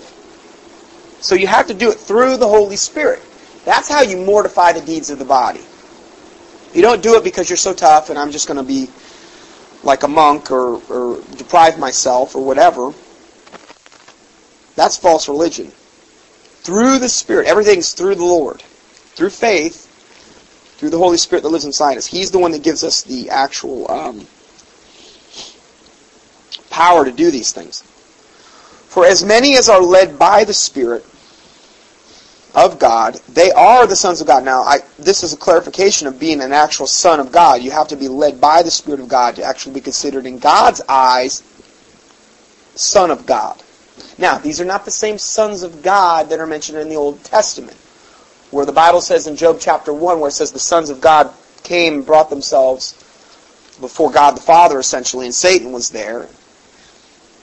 Those were angelic beings. Every time the phrase the sons of God is mentioned in the Old Testament, it's always in reference to angels, good angels. Even in Genesis chapter 5, where it says the sons of God saw the daughters of men, that they were fair, and they came down and took them as wives, as so they chose. They were good angels up until that point. That same phrase is again used 2 or 3 times in Job chapter 1. Job chapter 1, yeah. Actually, more than once in Job. Sons of God. Always used of angels, always. But in the New Testament, which is a better covenant, which we have some things that have changed, the sons of God, when it's used, is always in reference to born-again Christians that are led by the Spirit. It says right here, for as many as are led by the Spirit of God, they are the sons of God. Well, what if you're not led by the Spirit of God? Well, then you're not considered the sons of God. I believe at that point you're considered more of a child of God, more of a... well, it talks about it in the Bible, in the New Testament. I can't recall exactly where that verse is right off the top of my head. Where it talks about it, you're under tutors and schoolmasters in that verse. If you're a child, you're living off milk, but you have not progressed to strong meat. I believe the children of God, the ones that are little babies and infants, are the ones that are of milk. They're not sons of God. You can't really be an infant baby and be considered a son of God, because at that point you're not led of the Spirit. For ye have not received the spirit of bondage again to fear, but ye have received the spirit of adoption. We are adopted into the family of God. We are the wild olive branch grafted into the vine, the true vine. Okay? Many of the original olive branches were broken off because of their unbelief, it says. But we are not to boast against the branches, which were the true Jews that were originally got saved in here. Well, they weren't the true Jews, because the ones that were broken off, that we might have a chance to get saved, were in unbelief. But we're not supposed to boast against them. The Bible's very clear about that. We're not supposed to say, well, look, we're the chosen ones now, and get into this whole British Israelism thing where we think we're better than the Jews or whatever. No. We all get saved the same way in this dispensation. Okay? Period. It's always been about faith, though, no matter what dispensation you were in. It's always been about faith, no matter what. But ye have received the spirit of adoption. That's why I said you're adopted. You're his kid now. Now all of a sudden you're his kid. Don't be surprised if you were living like the devil before. Okay, which like in my case I can see. Now granted, I wasn't going out there, going on 3-state killing sprees or anything. Maybe 2-state. No, just kidding. But I wasn't exactly living for Christ by any stretch of the imagination. I was in the world. Was brought up that way. All of a sudden I got saved, and now all of a sudden I couldn't get away with what I was getting away with before. Why am I so miserable? I kind of lived this way before, and I don't remember being this miserable. Well, you've been adopted. You received the spirit of adoption. I believe that when the Holy Spirit comes inside you, it says Spirit here, capital S. Does your Bible have that capitalized? The spirit of adoption. When the Holy Spirit comes and lives inside you, this same Spirit, you're adopted in to the family of God. Whereby we cry, Abba, Father. Abba means daddy. Now, is that humbling yourself before God, daddy, Father? And just so you know, the Bible says, call no man Father but our Father in heaven. So for these priests to go around and say, well, I'm Father, what a blaspheme. I mean, not to mention everything else they do that's blaspheming the name of God. They're not to be called Father. We're not supposed to call our earthly father, Father. Dad. Dear old Dad. Whatever you want. But don't say Father. Whereby we cry, Abba, Father. Well, if you cry, Abba, Father, Daddy, Father, especially if you're a grown adult, you're humbling yourself before God. Daddy, Father. Well, that's belittling. I don't. Sorry, but you need to get to that point. Then it says, the Spirit itself beareth witness with our spirit, the capital Spirit, Holy Spirit that lives inside us, beareth witness with our spirit, little s, our spirit. There's two spirits living, occupying the same body now. That we are the children of God. Now there it's in reference to the children of God.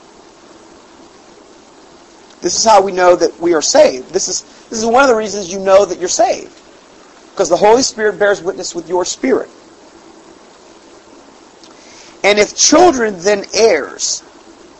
In other words, an heir is somebody that if you're adopted into a family now, then you're heirs to the inheritance of your father. You're an heir to that. Just like on this world. If you were a child and you were adopted into a family as a baby, and that your earthly dad, adopted dad, in this case he's not going to die, but I mean when you come into the kingdom of God, when you're saved, that's when I believe you get your inheritance. It's when you die is when you get the inheritance. Not when God dies, because he's not going to die. Okay? So it's kind of an opposite thing there, because normally most of the time when you get your inheritance in this earth, it's when your dad or your mom both die. That's when you get your inheritance. Now, for us, it's going to be the exact opposite. It's when we die, okay, that we're actually going to get our inheritance. Now, is it going to be wood, hay, and stubble? Or is it going to be gold, silver, precious stones? Are we going to be saved, yet so as by fire? Or are we going to hear, well done, thou good and faithful servant? Because I think it's pretty black and white. Okay, so if children, then heirs of God, that's where we're getting our inheritance from, God, and joint heirs with Christ, if so be that we suffer with him. Wow. That we might be also glorified together. Well, that's not a popular verse to preach. Well, I'm sorry, it's in there. It says if. If. It doesn't say and or. And or so be if we suffer with him. It says if. So be that we suffer with him. That we may be also glorified together. Well, there's another Christian self-check. Are you suffering in any way, shape, or form for the stance you've taken for Christ? Have you made any enemies? Not to say that should be your goal.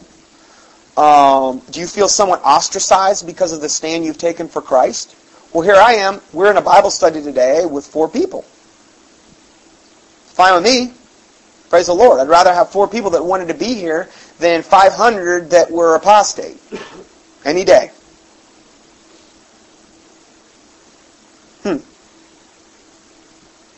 Has your stance for Christ ostracized you from the church? Or have you chosen to ostracize yourself from the church because you can't stand the stinking stuff that's going on in the church? That's pretty much the case with everybody in this room. I don't know about them listening.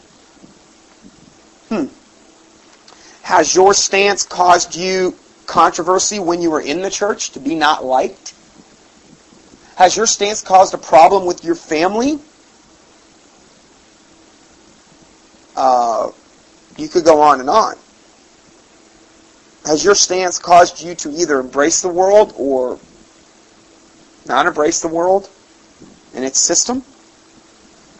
So it says, if we suffer with him, we're joint heirs with Christ, if so be we suffer with him, that we may be also glorified together. So it's kind of a package deal.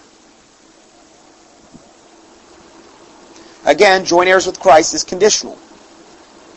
Now, many times they'll just say, well, you're just saved and you got all these goodies coming to you. They don't talk about the conditional parts. Really, what more of these are self-checks, more than anything. They're natural byproducts. They're going to happen. For I reckon that the sufferings... Now, that's how you know Paul's a country boy, because he says, I reckon. Sorry about that. I lost control there. For I reckon that the sufferings of this present time are not worthy to be compared with the glory which shall be revealed in us. No, they're not. We can't conceive of that. We can't conceive of the glory which shall be revealed in us. For the earnest expectation of the creature waiteth for the manifestation of the sons of God. That's a pretty cool verse. Of the creature? Really, this is of creation. The earnest expectation of the creature, of all creation, waiteth for the manifestation of the sons of God. Manifestation?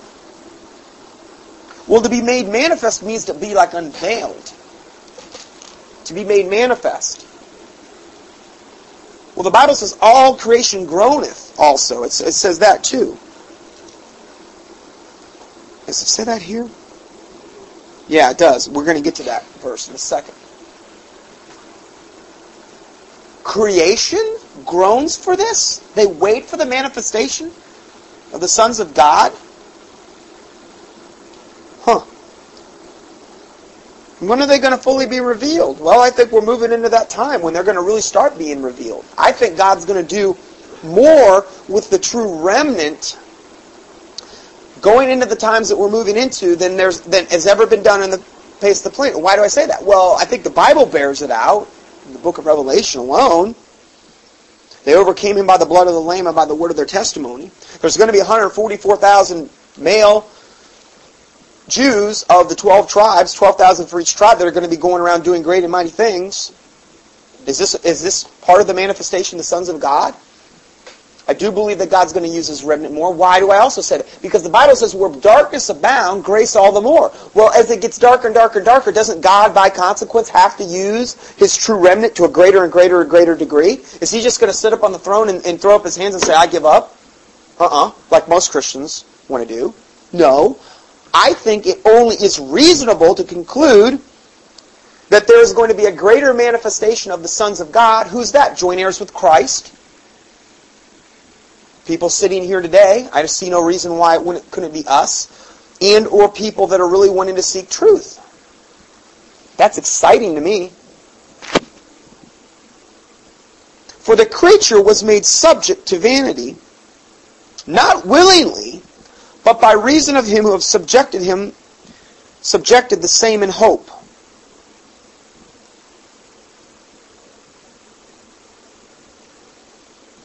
Because the creature itself also shall be delivered from the bondage of corruption into the glorious liberty of the children of God. Now see, the creature and the creation have been delivered into bondage.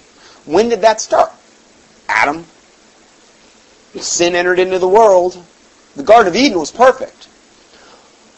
But never, ever, ever have we seen that perfection in the environment or in society until once we left the garden. We've never seen that since. The creature itself also shall be delivered from the bondage of corruption, that corruption entered in with Adam, into the glorious liberty of the children of God.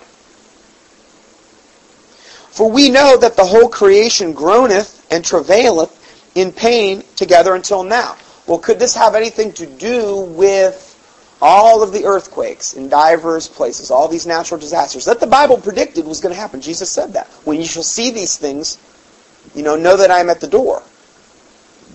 My redemption not nigh. All these things that are happening in the environment right now are predicted by Jesus in the four Gospels. Does this have anything to do with we know that the whole creation groaneth and travaileth in pain together until now? Well, those birth pains and these groaning and travailings are getting worse and worse and worse. As sin is getting worse and worse and worse, so is creation groaning and travailing more. In pain, this grieves creation, what's going on in this world. The blood of the innocents cry out from the land. When Cain was walking, God said that to me. He says, your brother's blood cries out from the land. How much more 1 billion babies being slaughtered in the last, since the 30s. 1 billion babies, at least, probably more, 1 billion babies. Well, God said the blood of one, Abel's blood, just one, cries out from the land. And that defiles the land. how much more so a billion babies, innocent babies? Abel was at least an adult. Maybe he could have defended himself. I mean, at least he had had a chance to live life. Little baby in the womb is as helpless as you could possibly get. How much more grievous is that for God? How much more grievous is that for creation? So, judgment's nigh. It's at the door. It has to be. And not only they, but ourselves also, which have the first fruits of the Spirit. Even we ourselves groan within ourselves, waiting for the adoption, to wit, the redemption of our body. Now, I think this adoption that they're talking about is truly when you go to glory. That's the true. Then you've really been adopted. Okay? Waiting for the adoption, to wit, the redemption of our body. Well, then that's saying that when we're 100% lock, stock, and barrel, fully adopted, when it's a really done deal, is when our body is actually redeemed. The resurrection of our earthly bodies. Okay, that we talked about in 2 Thessalonians 2, where it talks about when we go together to meet Jesus in the clouds. That's the actual resurrection of our earthly bodies. To wit, the redemption of our body. And I'm not going to get dogmatic about the rapture, okay? But I'm saying that there is going to come a day when we meet Jesus in the clouds, okay? And that's the resurrection. The Bible's very clear on that. So it says, then, for we are saved by hope, but hope that is seen is not hope. For what a man seeth, why doth he yet hope for? Do you understand what that means? Well, if you see it, if it's in front of you, then there's no. It's just a matter of fact. It's a matter of it's there. You may have hoped for it up until that point, but once it's manifest right in front of you before your eyes, and you're living in that reality, then it's not of hope anymore. It's not of faith anymore. That's why Jesus says, "Blessed." When Thomas said, I put my hand in the nail print and this type of thing. But he said to Thomas, he says, blessed are those that do not see and still believe, essentially. So, see, it's more blessed to not see and still believe. Why? Because it takes more faith. And the greater the faith, the greater the reward. I believe that. If you could still have that level of faith and still hope without ever seeing, then that shows that your faith is strong. But if you have to see everything, or have to have all these nuggets thrown in front of you, like Thomas did in order for it to believe, then your faith's not really strong if you think about it. So it says, for we are saved by hope, but hope that is seen is not hope. So if you got to see it, then it's not really hope, because you've already seen it. For what a man seeth, why doth he yet hope for? But if we hope for what we see not, that's why we're here. That's why we're here today meeting. Because we have hope in us for what we see not.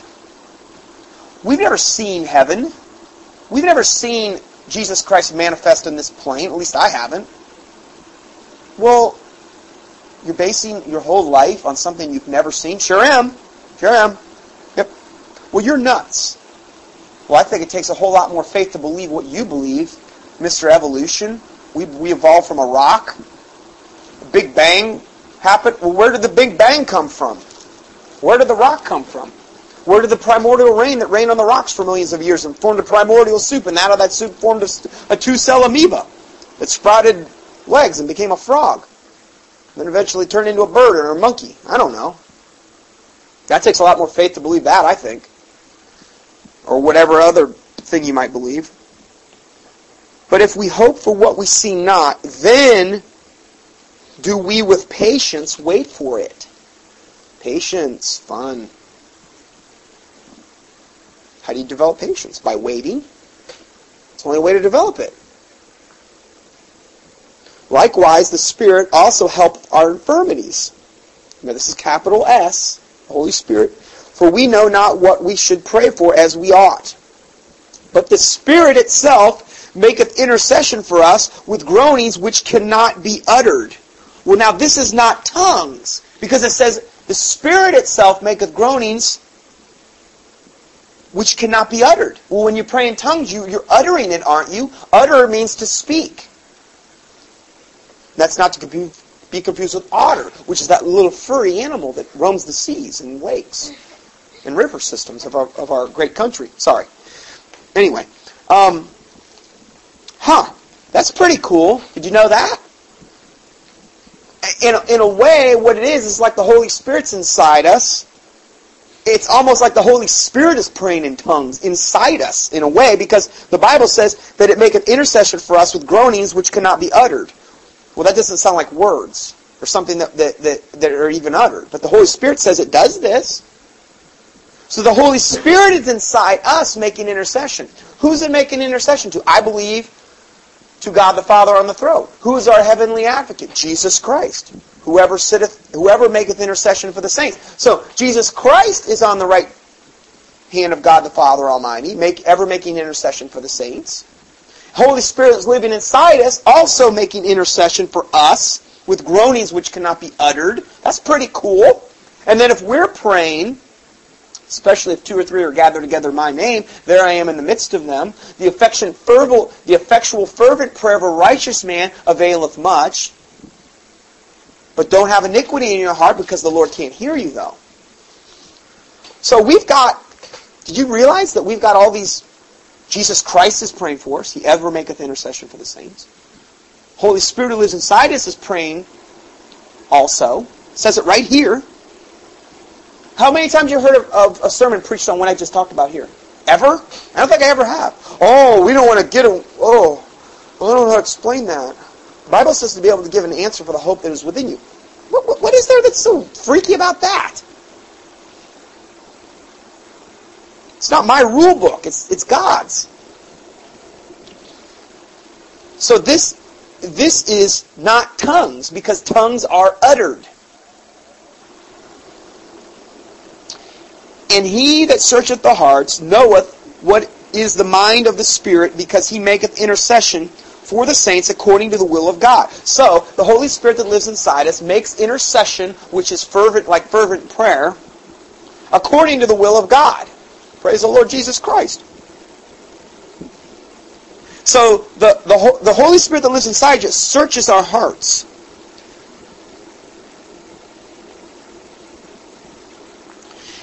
Verse 28, and we know that all things work together for good to them that love God, to them that are called according to His purpose. Praise the Lord. That sounds good to me. This is a verse that you could memorize.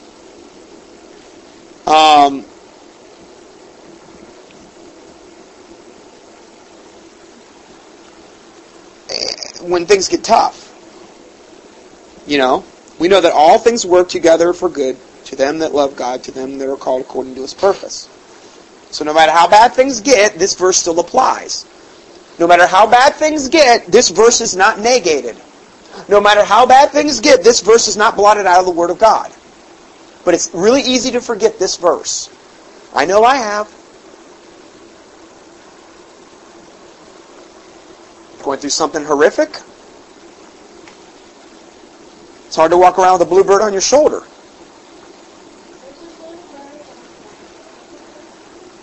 Maybe a red-breasted merganser, but not a bluebird. Sorry. For whom He did foreknow, He did also predestinate. Now, He did foreknow, the Holy Spirit, God the Father, Jesus, He did foreknow. The Bible says to Isaiah, it says, before I formed thee in the womb, I knew thee and ordained thee a prophet. Before I formed thee in the womb? Wow. I would say that means anything that's considered an abortion in God's eyes is anything that destroys the sperm and the egg at conception. I don't know. God's the one that gives life. I think that's His business. For whom He did foreknow, now He did foreknow, but He did not force. That's where we get into the whole Calvinism thing here. We don't want to think that, well, yes, I was appointed unto this before the foundation. Yes, Yes, you were, but don't get all puffed up with pride and think that therefore you're just grandfathered in because you were special and you were for... No, that's pride, and you're deceived if you're in that mindset. Does God know the beginning from the end? Absolutely. He knows who's going to get saved and who doesn't. He foreknew, but he still did not force.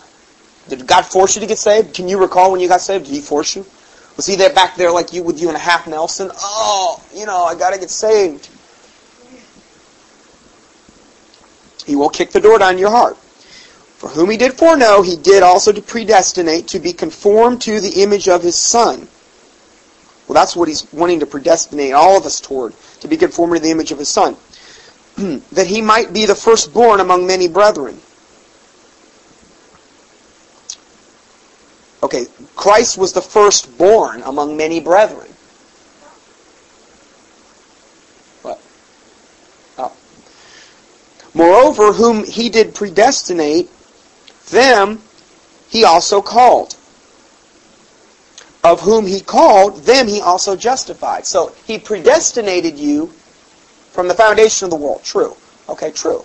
The Bible says this. No, thank you. Please do not get into Calvinism.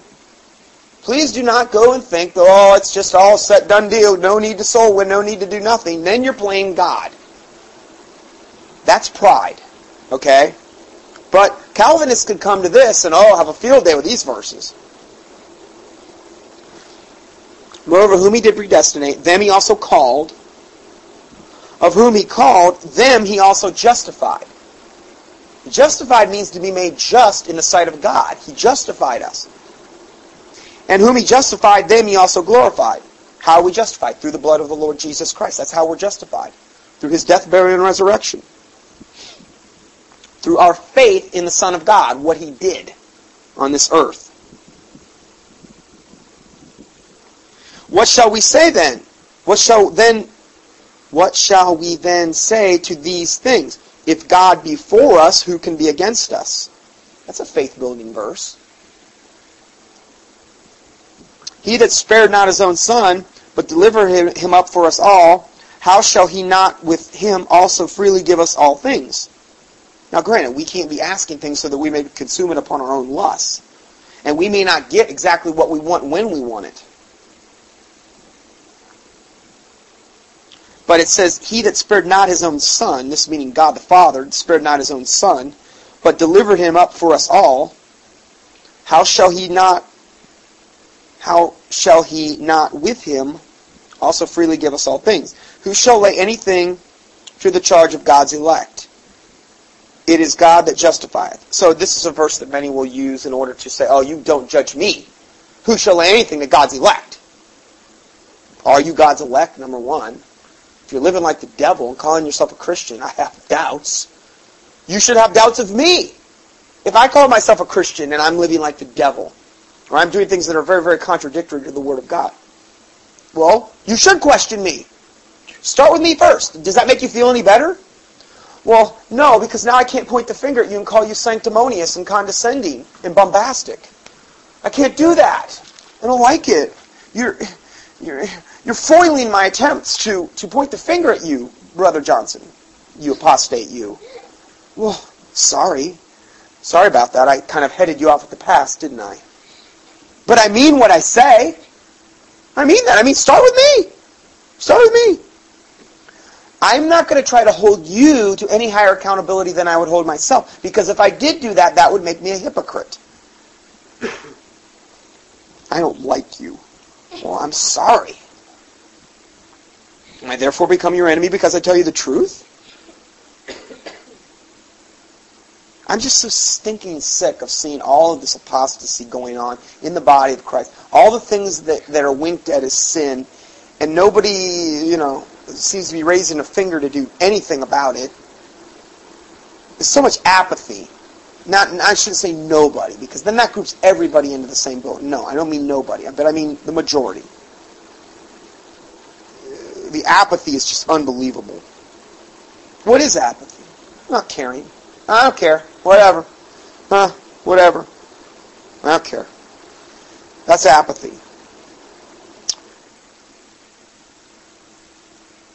Who shall lay anything to the charge of God's elect? It is God that justifieth. Who is he that condemneth? It is Christ that died, yea, rather, that is risen again, who is at the right hand of God. There we go. He's at the right hand of God. Let's make that clear. Who also maketh intercession for us. Well, didn't I just say he ever maketh intercession for the saints? There's another verse that confirms that. So now we got the Holy Spirit making intercession for us that lives inside us. And then Christ up there making intercession for us before God the Father. Now we also have the devil before the throne of God accusing the brethren both day and night. So if we have a lot of sin in our life, he has ammunition to accuse us. So we don't want to give him that ammunition. Who shall separate us from the love of Christ? Shall tribulation, or distress, or persecution, or famine, or nakedness, or peril, or sword? Well, is there anything that will make you give up on God? Who shall separate us from the love of Christ? As it is written, for thy sake we are killed all the day long. We are accounted as sheep for the slaughter. Well, this probably has something to do with also being crucified with Christ, according to Galatians 2:20. Nay, in all these things we are more than conquerors, through him that loved us. It's always through Christ. For I am persuaded that neither death nor life, nor angels, nor principalities, nor powers, nor things present, nor things to come, nor height, nor depth, nor any other creature shall be able to separate us from the love of God, which is in Christ Jesus our Lord.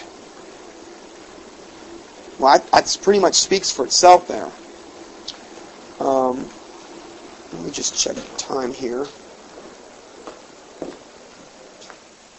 Okay, and we're at 12:30, and we're all the way to chapter 9, so it's probably a good place to stop there. And I'll go ahead and close this out with a word of prayer. What? Well, that's good. That means that you hopefully got something out of it, too. Heavenly Father, we do thank you for this time that you've given us. All your goodness and your mercy, God, that you've bestowed upon us every day, God. Every breath you've given us. Every bit of food and water and shelter and clothing, the roof over our heads, the air that we breathe, Lord God. We thank you for these things. We praise you, God, for your mercy that you've had on us to save our souls, Father God. Now we pray, Lord God, that you save those that you've put in our lives. Lord God, we pray, God, that any of those that can be saved, Lord God, that you would save their souls. For it's your will that not one would perish, but that all would come to repentance, God. That your name would be glorified through the body of Christ. That you would use the body of Christ to save many souls. That your fear would be upon the body of Christ, upon those that they are ministering to, upon the sin-sick world, God. That you would expose the wickedness and the deeds of wickedness of that are going on in this country, God, even worldwide. I do, God, pray and believe that some of these things that are being exposed with the politicians, with the so-called pseudo-clergy of this country, is your will. That they be exposed, God, for the charlatans, for the fakes that they are. Pray to God, if it would be possible, even they would be saved. But if not, God, we claim Psalm 64 over them, Lord God, that all men would see and fear and declare the work of God, for they would wisely consider of your doing. And that the righteous would be glad in the Lord and trust in him, and all the upright in heart would glory. I pray, God, that you would really deal with these people. God, that you would strip them of all their witchcraft, all their sorcery, God. That they would have no authority to work evil, that they would be exposed for what they are, God. Because if they continue to get away with what they're doing with God, they're just going to go to hell and take people with them. So, Lord God, I pray to God they be judged in this lifetime, God. That others would have a hope of getting saved. That these pastors, Lord God, that are lukewarm, would, Lord God, either be forced out of their apostate ministries or repent, Lord God, in heaven and truly serve you and truly live and want truth. We thank you, Lord God. I pray you bring us back at the next appointed time. I pray to God you give us hearts to receive, eyes to see, and ears to hear. I pray, God, that you would forgive us for any and all sins that we have committed in any way, shape, and form, God. And that your will, Lord God, would be done on earth as it is in heaven, Lord God, in heaven. I pray, God, that every evil entity that would try to hinder this prayer in any way, shape, or form would be bound and rebuked, God, and if it be thy will, cast into the abyss. We love you, Lord God. We ask all these things in the name of the Lord Jesus Christ, we pray. Amen.